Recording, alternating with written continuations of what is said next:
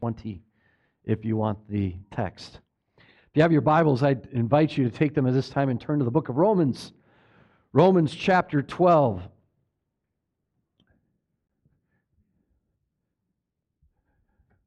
Romans chapter 12, we have been preaching through verses 1, 2, and now we are in verse 3. The Bible says, "Therefore I urge you, brethren, by the mercies of God, to present your bodies a living and holy sacrifice, acceptable to God, which is your spiritual service of worship."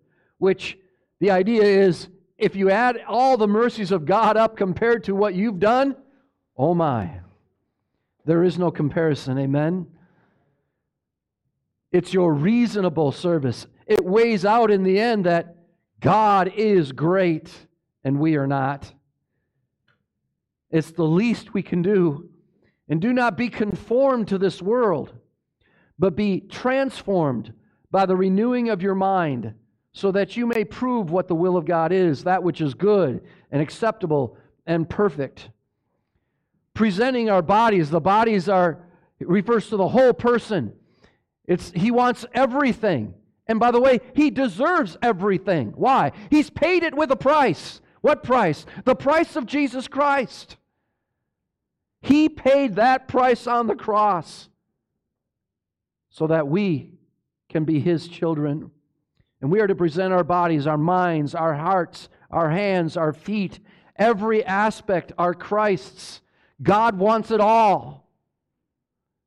Unfortunately, too many times, we might give God an ear now and then, but that's about it.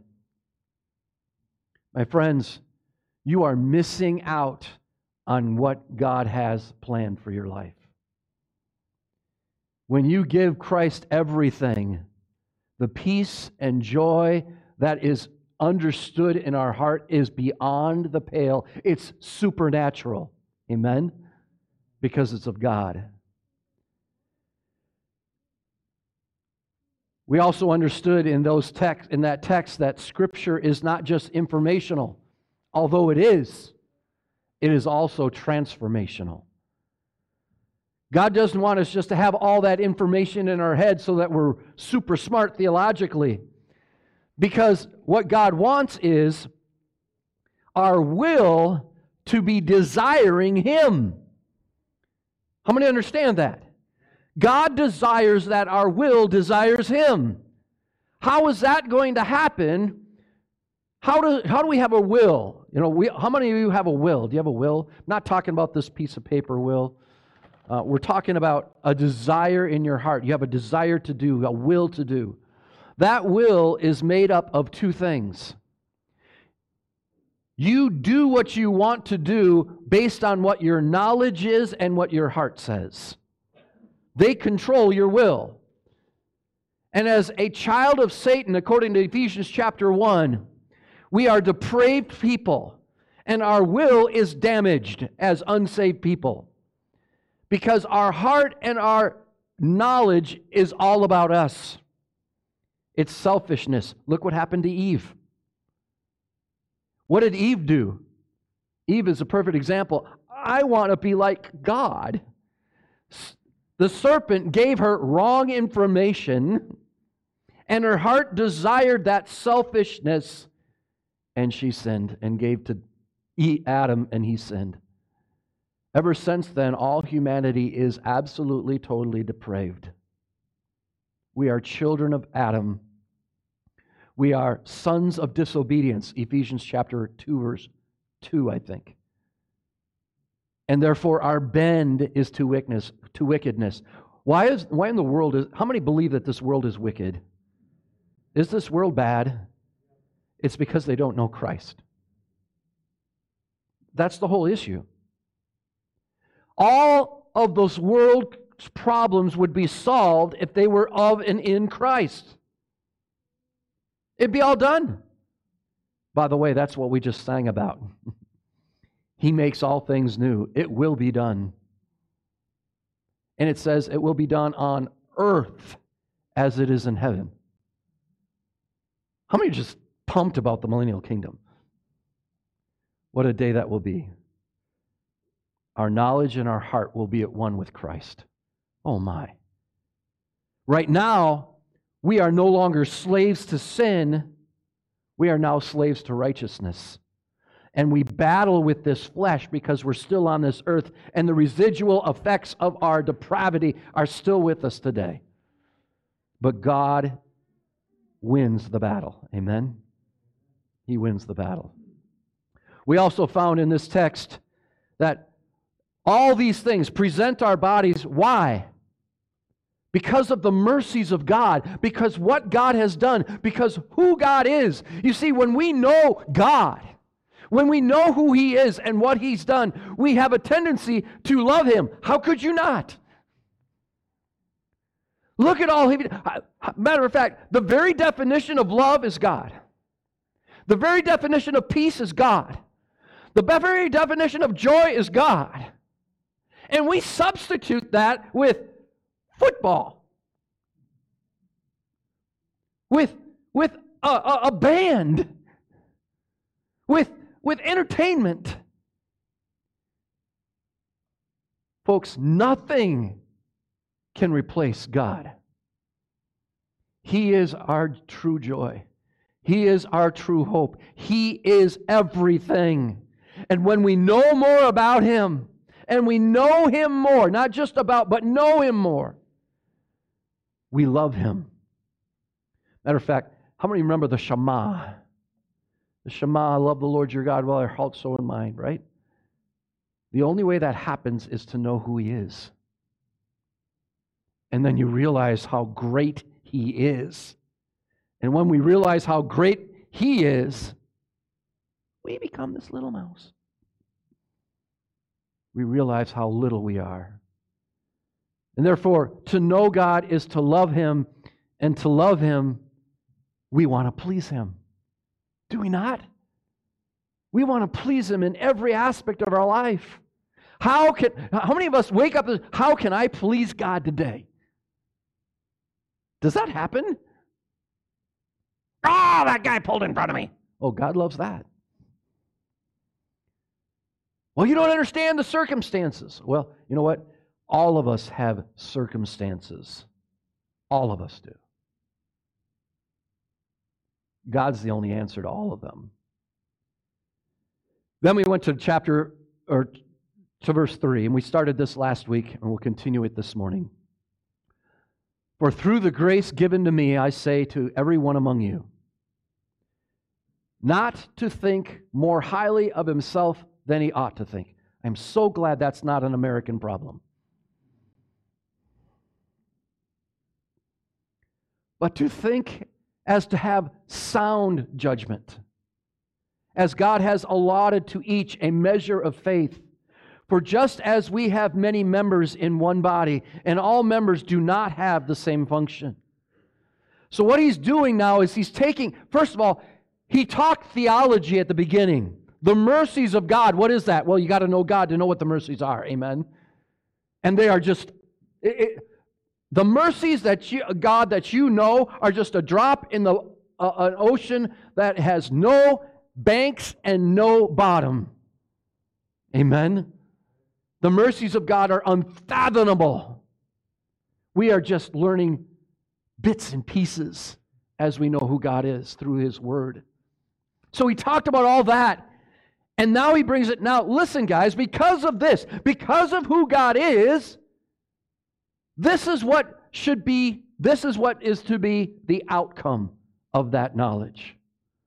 Paul lays down the foundational theology and character needed before the exhortation in verse 3 and 4 and following, which he's going to give, and we're going to preach on in the next few weeks. Paul's apostleship is a great example. Look, it says, for through grace given to me, I say to everyone among you, not to think more highly of himself than he ought to think, but to think of sound judgment, as God has allotted to each a member. For just as we have many members in one body, and all members do not have the same function.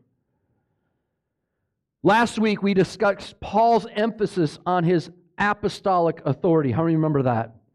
We went through many, many passages. Matter of fact, we saw not only where did Paul get his authority, by the way? Let me ask you that question. God, right? God gave him. He's called. You can go to multiple passages of Scripture at the beginning of each of these books. Paul, what? Called to be an apostle. Not, hey, here I am, self-made man. He never said that. It's always somebody else's reason he did that. By the way, did Paul change the world? Christ, through Paul, changed the world. God used a murdering, religious bigot to change the world. He was such a religious bigot, he was killing people who disagreed with him. So Paul, by the way, what does that tell us? God can use anyone. He can even use me. But as we discussed last week, Paul emphasizes his apostolic authority, and he addresses it humbly. He says, for I say how? How does he say it? Through, what does the text say? Grace given to me. See, someone has showed me grace. Who was that? Do you all know the story of Paul? He's doing his religious bigoting in the bigot religious town of where? Jerusalem. He is killing Christians because they are not Judaistic enough for him. They do not conform to the Pharisaicalism and the Sadduceicalism of that time. So he literally has Stephen stoned to death. He's killing him. He then gives up, and he's on this warrior. I'm doing this for God, is in his mind. And he's headed off to Damascus, and what does God do? God makes him scared of horses. God knocks him off the horse. How many had a conversion like that? He knocks him off the horse and then brings him to Damascus, where Christians are literally waiting for him. Why? Because God ahead of time said, hey guys, I know Paul's coming and you are freaking out, but don't worry about it. He's a changed man. I have saved him. And he comes with open arms, and so here's this murderer. I mean, that's what he is. And God's going to use him as the preacher to the Gentiles. Is that grace? That's absolute grace. It's pure grace. And Paul is saying, just like grace has been given to me in that aspect, I know the grace given to me, I say to you, this is a gift that was given to me. It's not of my own fruition. I didn't make this up. This is from God. Many of Paul's letters address this same theme. I have apostolic authority, so listen. And that authority is not conjured up from me or from Paul himself, but it was a gift to him by God for God's great purpose, solidly based and on God's sovereign, perfect will. So, out of that, we understand, so Paul does not rely on his good looks. Matter of fact, I don't think he had them. He was, matter of fact, we know Christ didn't. Did he? He was what? His looks comely. Paul does not rely on his good looks. He doesn't rely on his winsome personality. He doesn't rely on his, what are those guys that come into businesses to get everybody, what's that? Yeah. Motivational speaker. He's not that guy. By the way, be very careful about those guys. When they preach more about how great you are, if they even teach that at all, we got a problem. Because we aren't great. To be honest, that's the whole point of this text. God wants us to be humble. The only way we can be humble is to look at how great God is. That humbles us. So Paul doesn't use his good looks. He doesn't use his winsome personality. He doesn't bring out his inner Olsteinish. He doesn't use his money, his fame. He uses nothing. Paul was a murdering religious bigot who, if tradition is correct, was born with a silver spoon in his mouth.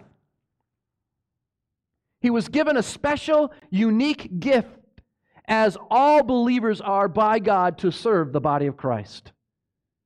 And with abandon, he's doing that. So Paul is not merely passing along good advice or his personal opinions.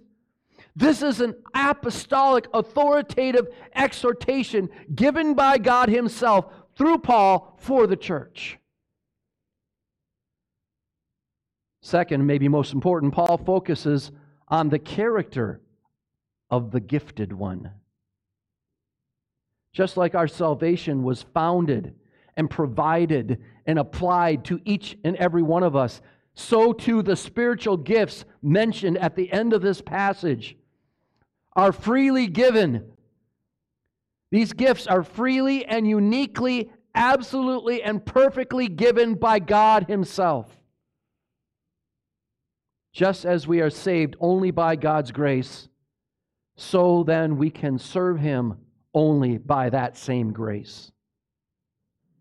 As a result, all believers are to be humble. We're to be humble. So the American dream, fame, fortune, right? Why fame? Why is that important? Well, I did this and I did this. You know, by the grace of God, you did that. God allowed you to do that. And when you get a right view of God, that fame is no longer important. All believers are to be humbly, not because you're cooler than other Christians or cooler than the unsaved. We're to humbly revel in the gift that God sovereignly has given us, much like Paul. Frankly, Paul's career, his faithfulness in fulfilling his apostolic calling was well known. Paul humbly served God with the gift that God gave him, with complete focus and utter abandonment to the things of this world. And that is why God, through the gift given to Paul, changed the world.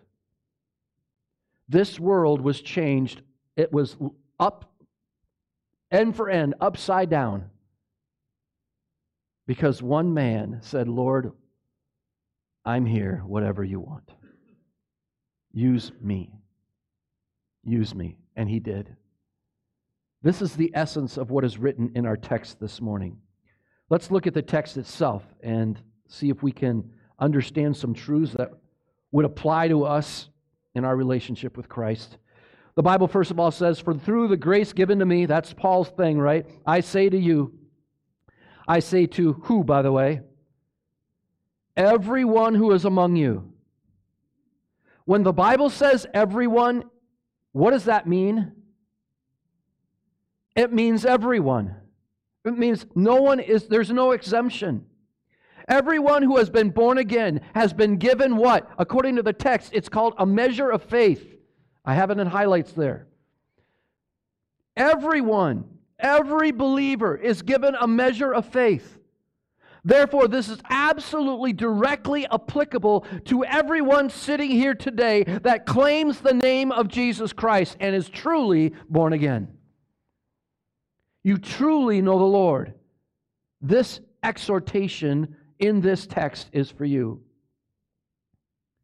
If you're a child of God, you are guaranteed to be God-gifted. You are God-gifted.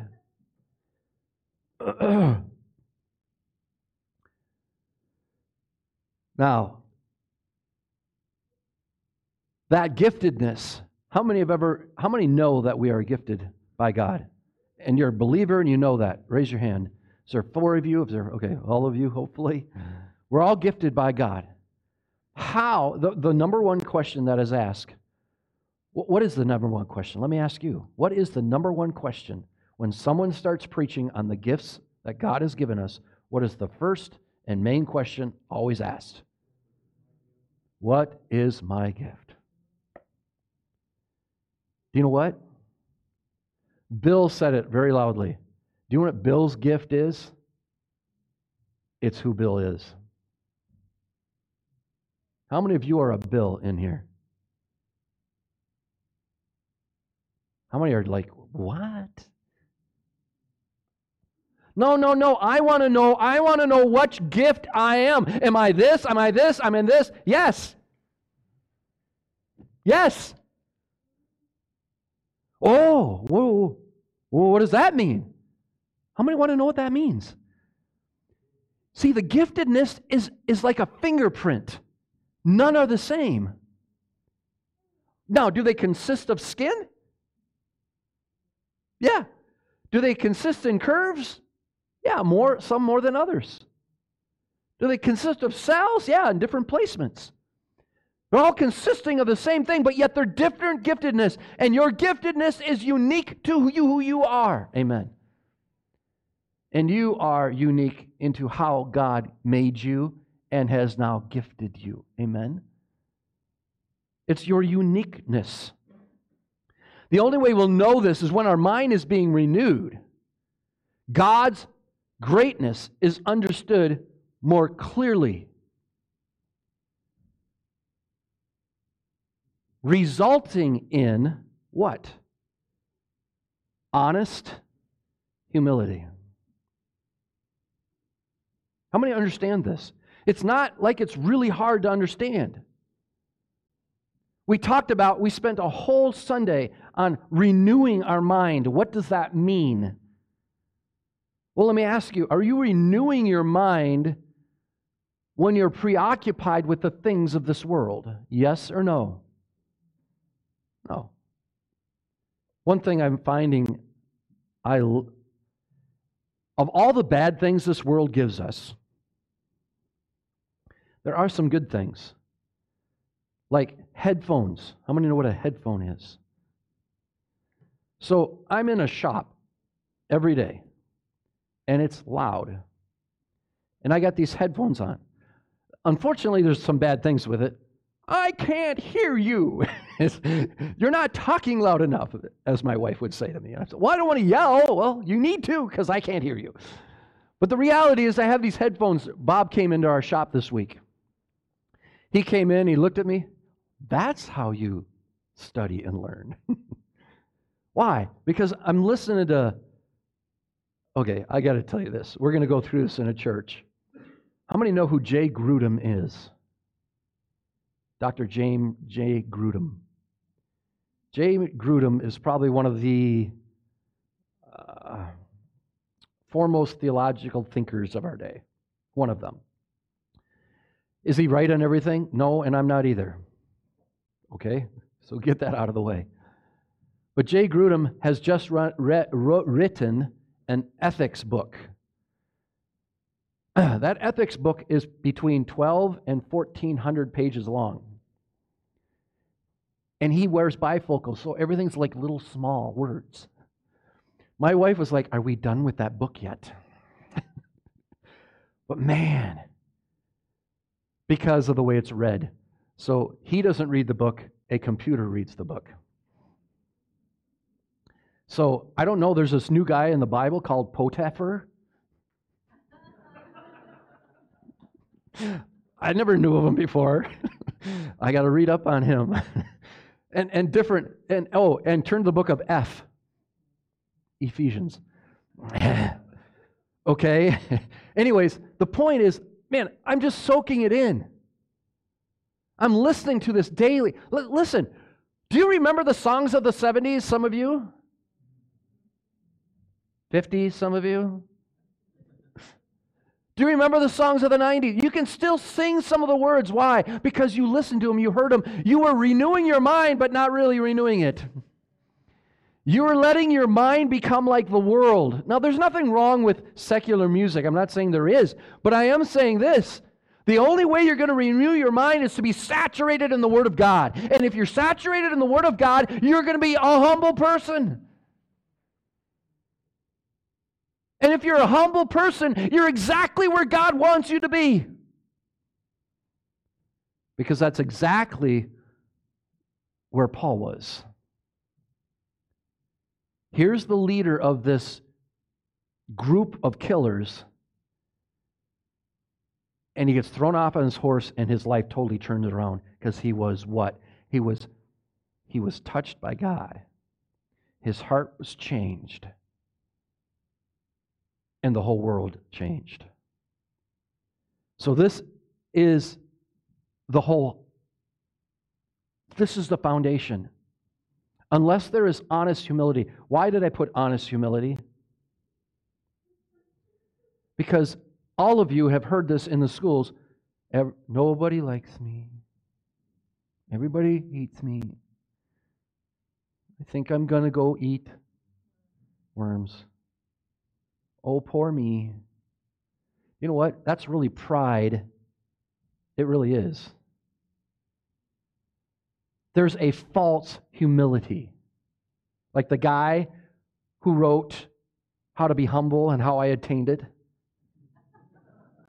Right? It's this, what? We don't go overboard. This false humility, because God has created us, amen? Humility is simply turning their people's focus back on God, which is the honest thing to do, because without God, who are we? Well, according to our scientists, we were this glob floating around in nowhere. Whatever that means. The issue is, though, we are nothing without God. We truly are. So it's honest humility that's at stake here. So, the Bible also says, so he gets through this, it's about everybody. We got that. Oh, yeah, everyone among you. And what are we to do? Look at this word. How many of, my dad did this all the time when I was growing up. He says, think, think, think. How many of you understand what I'm saying? That's exactly what Paul is saying here. He's playing on this word think. He says, think, think, think. And what is that? Do not think more highly of yourself than you ought to think. But think to have sound judgment.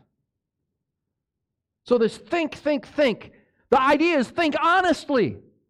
Believers are not to be proud, but to have a sober, sane, sensible, realistic estimate of themselves. Amen? A warning against pride is scarcely surprising, since it is native to the human condition. Why in the world did Eve choose to disobey God? And Adam choose? By the way, here's the reality. Everybody says, well, it's all Eve's fault. But here's the reality. Eve was coerced. Adam chose. He did. Adam chose. He wasn't coerced. He was chosen. But the reality is this.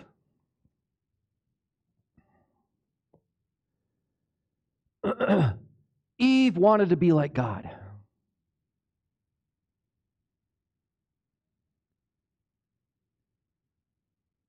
There's a difference between wanting to be the greatest of something and wanting to do the best that God has designed me to do. Do you see their difference there?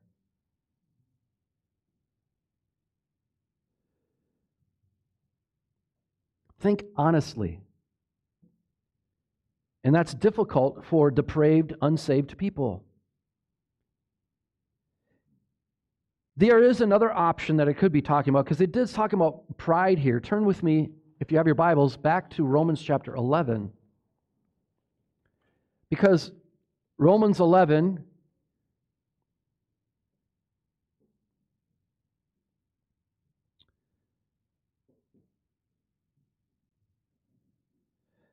did God talk about pride in Romans 11?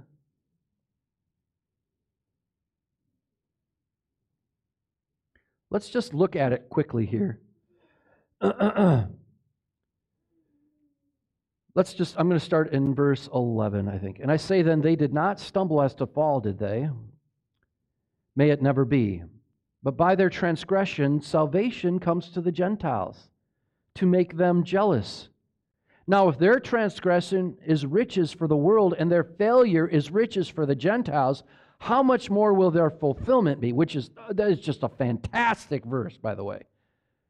What is coming is just off the charts awesome. But I am speaking to you who are Gentiles, inasmuch as who I am an apostle of Gentiles, I magnify my ministry. If somehow I might move to jealousy my fellow countrymen and save some of them. Talking about Israel. For if their rejection is reconciliation of the world, what will their acceptance be but life from the dead? If the first piece of the dough is holy, the lump is also. If the root is holy, the branches are too. But as some of the branches were broken off, and you, being a wild olive, were grafted in among them of the rich root of the olive tree, do not be what? Verse 18. Don't be arrogant. Don't be prideful toward the branches. But if you are arrogant, remember that it is not you who supports the root, but the root supports you. Okay, here's the reality.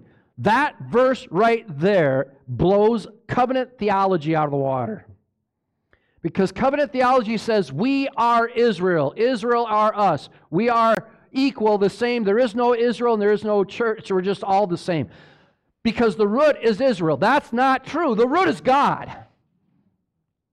The root is God, and we are in Him. And there's no way we can be prideful unless we see ourselves as a self-made man.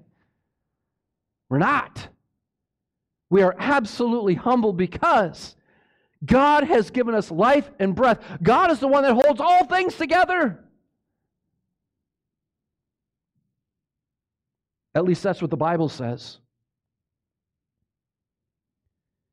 So the warning is addressed to the divisions between the Jews and the Gentiles here in Rome as Paul is talking to them. The Gentiles are warned against pride in Romans 11, verse 18. We just read it. Remember when Paul says salvation is given to the Gentiles to make the Jews jealous, then exhorts the Gentiles not to be proud about your salvation. It is interesting that all the adverbs connected to the verb think in this text are absolutely linked to each one as God's apportioned a measure of faith. Don't think highly. Don't think more than you ought to think, but think a sound judgment. Why? Because God has allotted, apportioned, given a measure of faith to each and every one of us. As we talked last week, it is impossible for pride to come in if we have a continuing knowledge of what God has done for us and who He is. There's nothing here apart from Him. He holds everything together, and He showers all of our lives with His perfect grace. All that we are, all that we have, all that we will ever be is all in His plan. God is active. Pride is eliminated when one recognizes that the faith one has is a gift of God, not the result of one's own virtue. Amen? The same principle applies in the relationship between believers and unbelievers. Believers are surely tempted to yield to conceit since they exercise faith and unbelievers do not. But this arrogance, this pride is ruled out if it is truly grasped that their faith is simply a gift that God gave us. And without that gift, we are Ephesians 2, 1 through 3 people, which is pretty bad.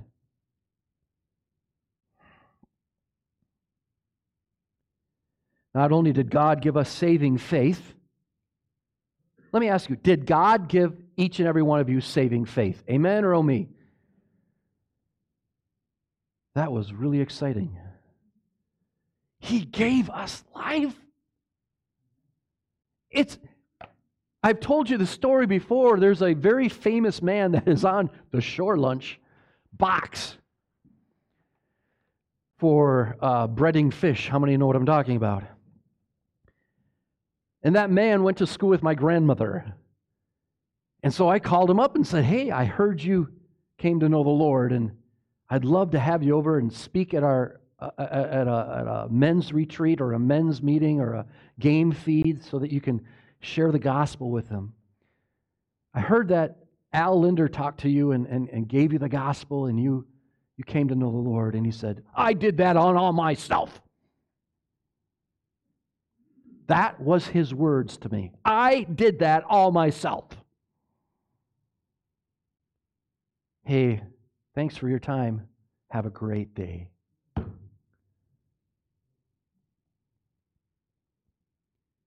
None of us did that on our own. It's not even possible. Why? No one even seeks after God, the Bible says multiple times. Why? Because our hearts are deep, dark, depraved, evil until the Holy Spirit changes things. Amen? And if we lose track of that, I think we have a problem with our salvation, to be honest with you. If you think you accomplished something to get it, you've got a problem. Because it's only by the grace of God, by the faith that He has given you to be saved. It's all of God. And when we look at it that way, let me ask you this. When we look at it that way, how can we not but want to please Him? Look what you've done. How can we not? Oh my goodness. All right, let's keep going. Not only did God give us the saving faith, He also gave, which He did, amen, He also gave believers different gifts. We can find them in 1 Corinthians chapter 12. We're not going to go through them this morning because we're just setting it up. Next week, Lord willing, we'll give you the list of the giftedness, the gifts that God gives. And that list, by the way, is just the foundational gifts. All of us have proportional gifts of maybe all of them, heavy in one, low in another. How many understand that? And we'll talk about all of that next week, Lord willing. But we got to set it up right first, because if we don't, we're like, hey, I need to get that gift. Oh, you Corinthian, you. Right? That's exactly the wrong way they went. And we want to keep us from doing that. Not only did God give us saving faith, He also gave believers the faith of these gifts. And there is the recognition that God grants believers different manifestations of these gifts. The humility is found in the truth that giftedness, and I wrote this out because it's hard to say. The humility is found in the truth that giftedness dispersion is 100% up to God. Giftedness dispersion is 100% up to God. We have nothing to do with it, nor did we do something to get it. Remember, all the active verbs attributed to God, all the passive verbs, we just dealt with this last week, all the active verbs, it's God's doing. All the passive verbs, it's us receiving. Amen? We went through the whole book of Romans and many other passages that prove that over and over. God gifts and disperses those gifts as He wants, according to His pleasure and His will alone. Alone. As we stated earlier, Paul exhorts us to think. What does that mean? Well, the antithesis of pride is what? Meekness. I didn't say weakness. It's meekness. Meekness is understanding where we're at. Understanding who the boss is. Understanding why I can do and enjoy doing something that pleases Him. Maybe that's an inkling, eh? Paul uses the term to think 4 times in verse 3. A Christian must not overestimate himself. Too many times, Christians are Evel Knievel. I can do this, I can do this, I can do this, I can. I didn't. Whoops. Listen, none of us are Evel Knievels. None of us are the little train that could. Is that the name of the word? The little engine that could. All of us, how many grew up that way with the little engine that could? All right?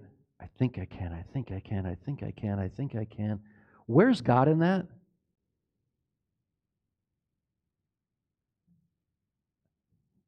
They lied to you. They did. Just because I think I can doesn't make it possible. Matter of fact, the Bible says, with God. And then he has a whole book called Ecclesiastes that says, without God, everything, including wisdom, is what? Vain. It's worthless. It's worthless. The little engine needs a theological correction. Unfortunately, so do many Christians. Why is there such a thing as pastoral or elder or deacon burnout?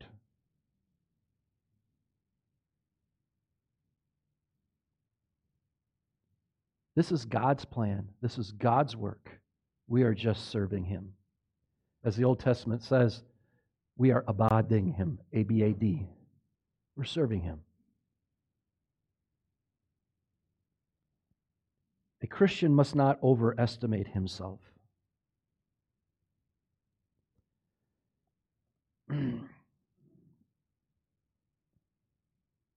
A Christian must not think more highly. How many want to know that Greek word, highly? It's pretty funny, actually. The Greek word is huperphronio. I love it because it sounds to me hyperphony.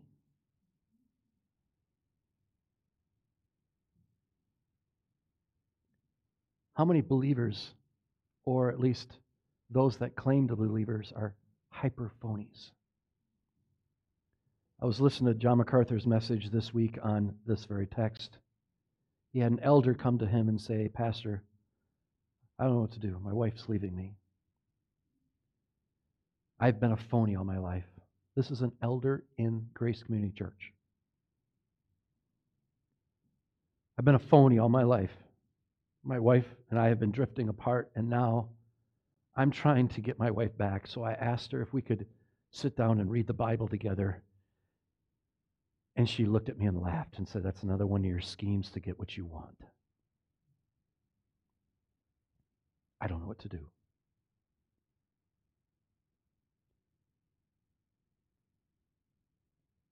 It's easy to be a phony Christian. I have heard multiple times, many different places of work.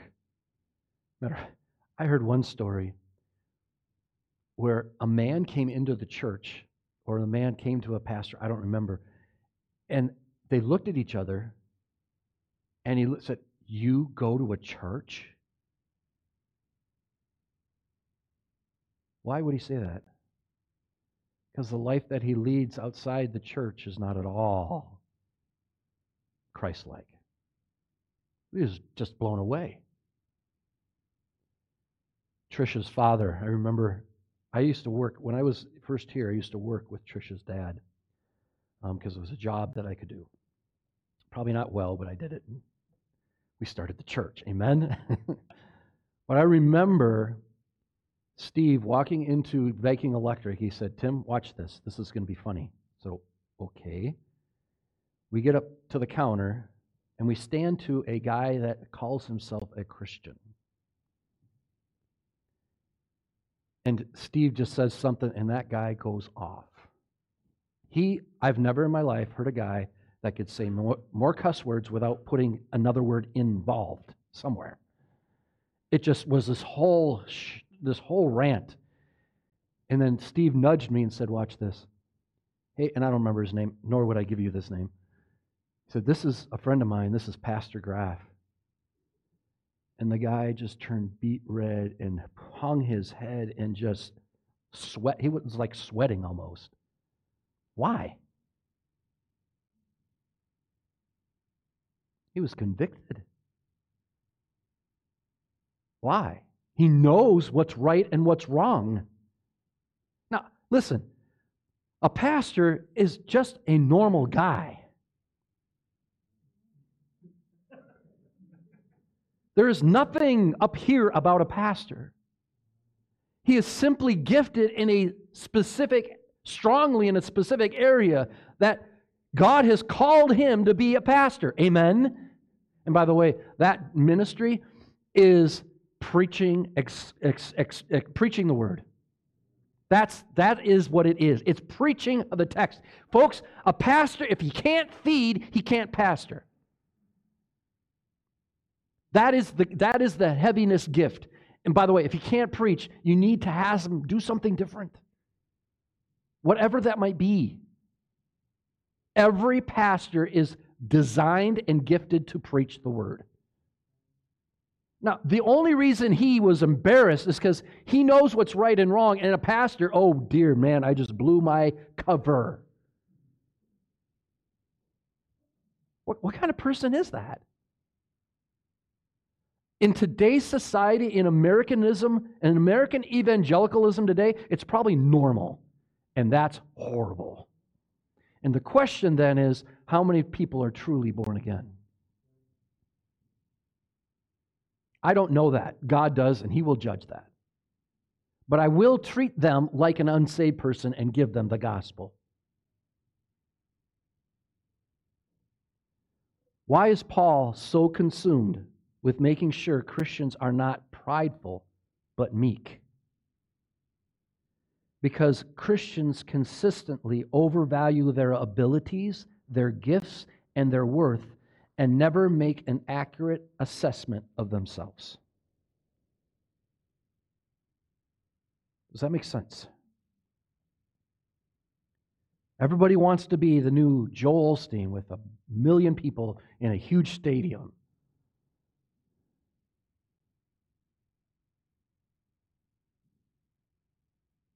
At least many pastors do. And so what has happened? What has happened?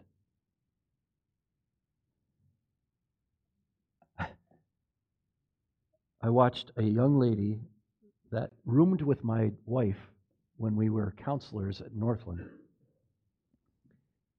And she comes out and she wants to preach the word, right? By the way, one of the requirements to preach the word as a pastor is they are a one-woman man. The Bible never says anything about a one-man woman. That doesn't make a lady less spiritual or less godly. Matter of fact, I would say in many ways, it's the opposite. But it's the giftedness and calling. It's not about equal. We are equal in God's eyes. We have been given different responsibilities. Anyways, she came out. She had her blue jeans, super tight blue jeans, and of course, it had to be ripped 4 times, right? And then we had to do this and had to do this, and all for the glory of the Lord. What are we doing? Are we mimicking Christ? Let me ask you that first thing. Are we mimicking Christ? How many recall that's the type of thing Christ did everywhere?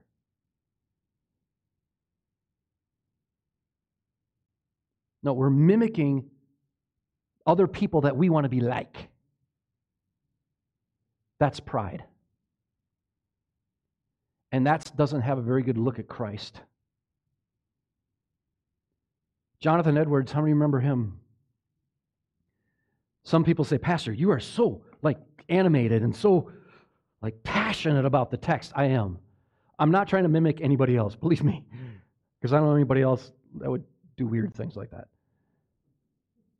It's just, I love the text. But here's the deal. Jonathan Edwards, he wanted to make sure that it wasn't anything to do with him that would manipulate people down the aisle. How many understand that? That he would literally, purposely get in front of people and monotonally, if that's a word, read his sermon. It wasn't about the bright lights and all this and that. It wasn't about any of that. It was about the text of the Word. Literally, it's written in history that their people were crying, wailing, and screaming because of the words that were said.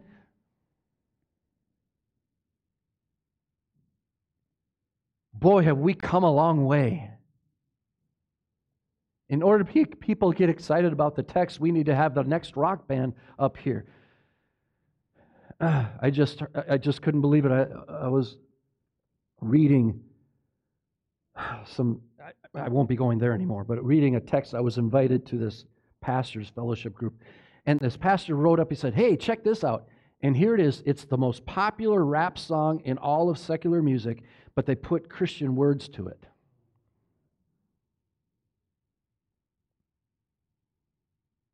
Why?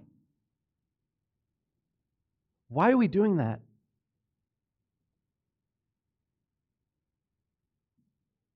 By the way, they were doing the same dances and choreography that the other guys were. Which, that's irrelevant. I don't want to get your mind in there. If anyone's, the Bible says, here's what the Bible says about this. Galatians chapter 6, verse 3. If anyone thinks he is something when he is nothing, he deceives himself. How many hate it when people lie to you? How much worse is it when you lie to you? Do you get the same anger? For if anyone thinks he is something when he is nothing, he deceives himself. Next text is 1 Timothy. I don't have I'll get you the address at the end of it, but it's very long, and I didn't want you to have all these words that you can't even read. But the Bible says, I thank Christ Jesus our Lord who has strengthened me. Who's talking here? Paul. Paul's saying, I thank Jesus Christ our Lord who has strengthened me.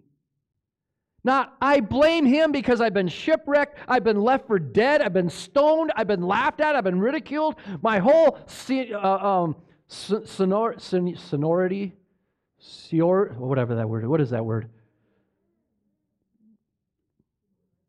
My whole college sorority hates me because I was in the Pharisee school of higher education, and they all hate me. I blame God for that. I'm a better man than that. Is that what Paul did?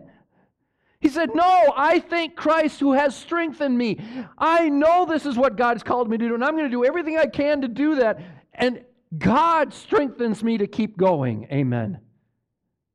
Because He considered me faithful, putting me into service, even though I was formerly a blasphemer, a persecutor, a violent aggressor. Yeah, you were all those plus some. And so were we. If you don't like these words attributed to yourself, I challenge you, read Paul's letter to the Ephesians, chapter 2, verses 1 through 3, and Paul very clearly says, this is what you were like, this is what I was like, and it ain't very pretty. But then verse 4 says, he goes through all, you know what, we got 15 minutes. Do you mind? I don't care if you mind. Here we go. Ephesians chapter 2. This is awesome. Look at Ephesians chapter 2. This is so good. This is so good. And you were dead in your trespasses and sins. So in other words, you know the movies, the zombies and all that jazz? That's reality. We were dead men walking, dead women walking. You were dead in your trespasses and sins, in which you formerly walked, verse 2 through 3, according to the course of this world. We walked just like the world. We looked just like the world. We talked just like the world. according to the prince and power of the air, just like Satan. Satan applauded our walk and talk in life. Of the spirit that is now working in the sons of disobedience. Evil. Among them we too formerly lived in the lusts of our flesh, indulging in the desires of the flesh and of the mind, and were by nature children of wrath. In other words, here's what Paul's saying. Don't be prideful for where you are, because I'm the one, God's the one that brought you here. He brought you out of this muck, and look what he says in verse 4. But God, who rich in mercy. Why did He need mercy? Because of who we are. He mercifully and graciously saved us, changed our lives, took us out of the miry pit, the nastiness of this world. Why did He do that? Because of His great love in which He loved us. Christ loved you so much that He died on the cross for the very people who spat in His face.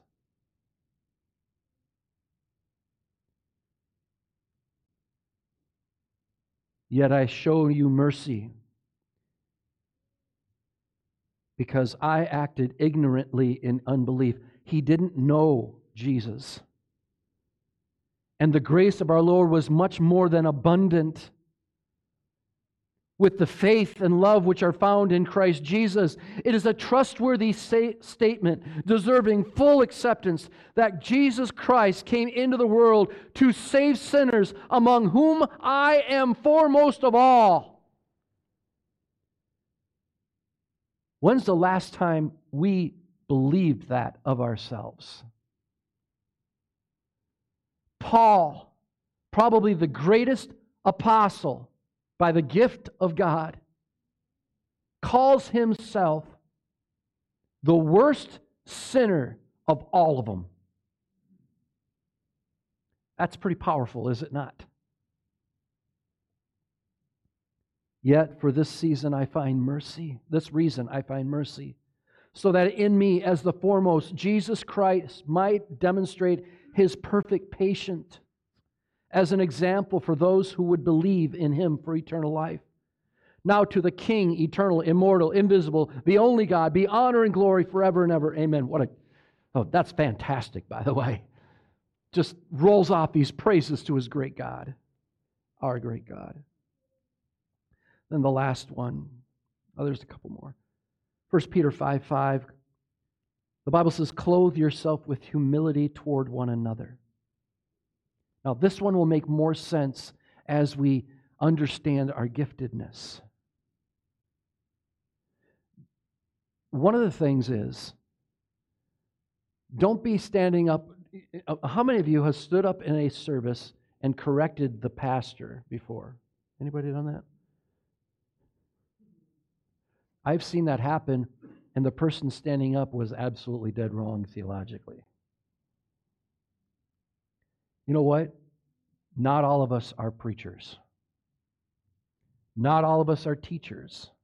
There are very few, matter of fact. But God has gifted them. But all of us are serving God in some facet. In other words, don't use humility when other people are using their gifts. Amen? A pastor might be the guy cleaning the toilet too. Amen? He might be the guy shoveling the sidewalk.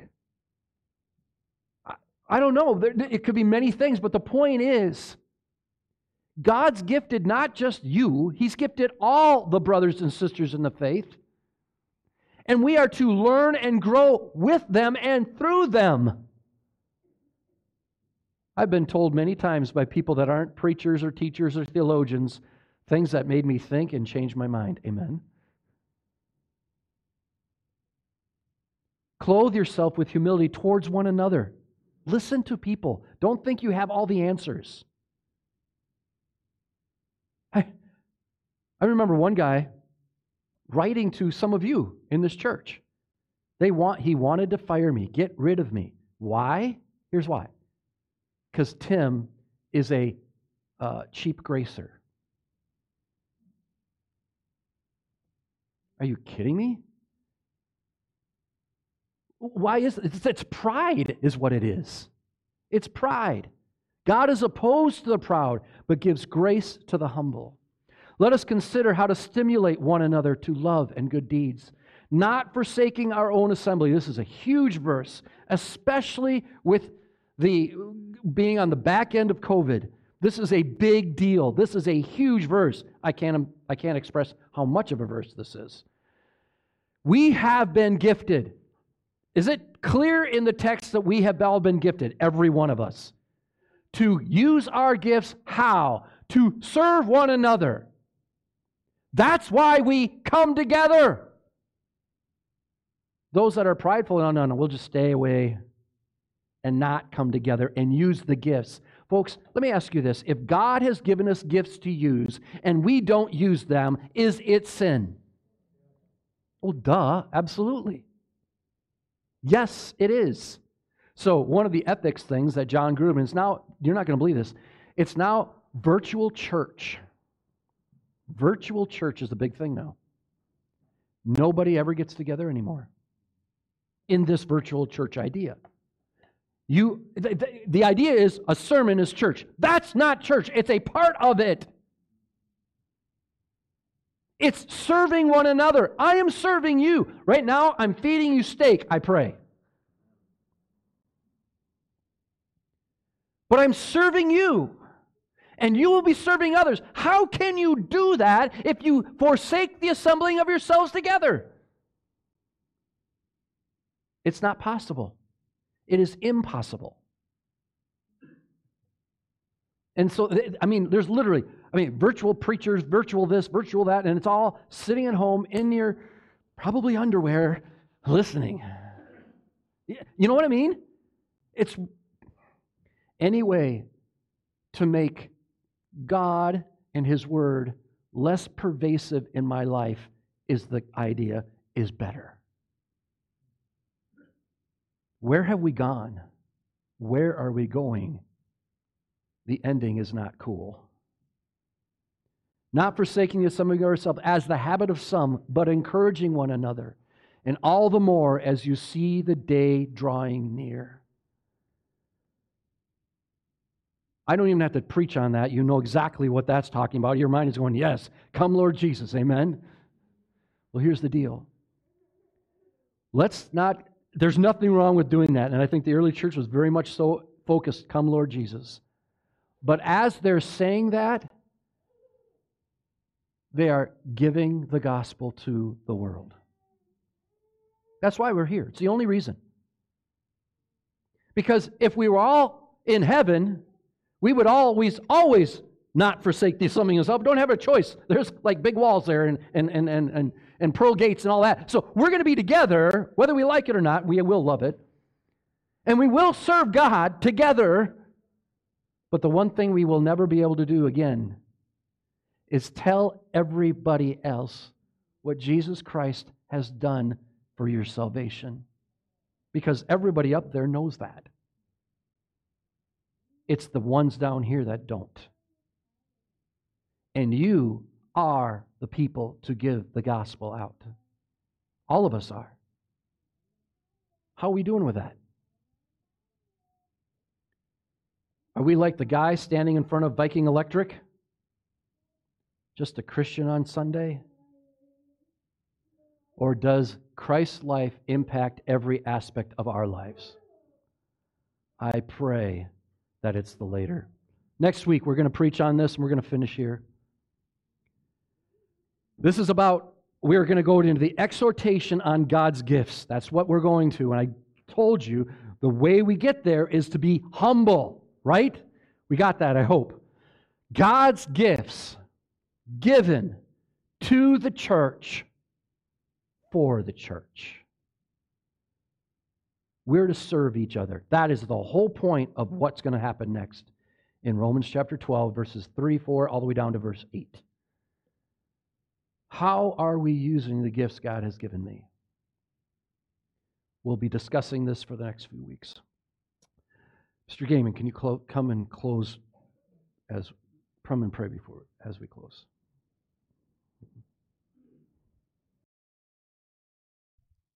Please stand after I pray. We'll be dismissed. Father, thank you for your goodness. Thank you for the power of your word. I pray that we would not be people who just sit and listen to your word and then we go about our lives without any change. But we know that your word is powerful. I pray that it would change each of us, that we would be more like Christ. For your glory, in Jesus' name, amen.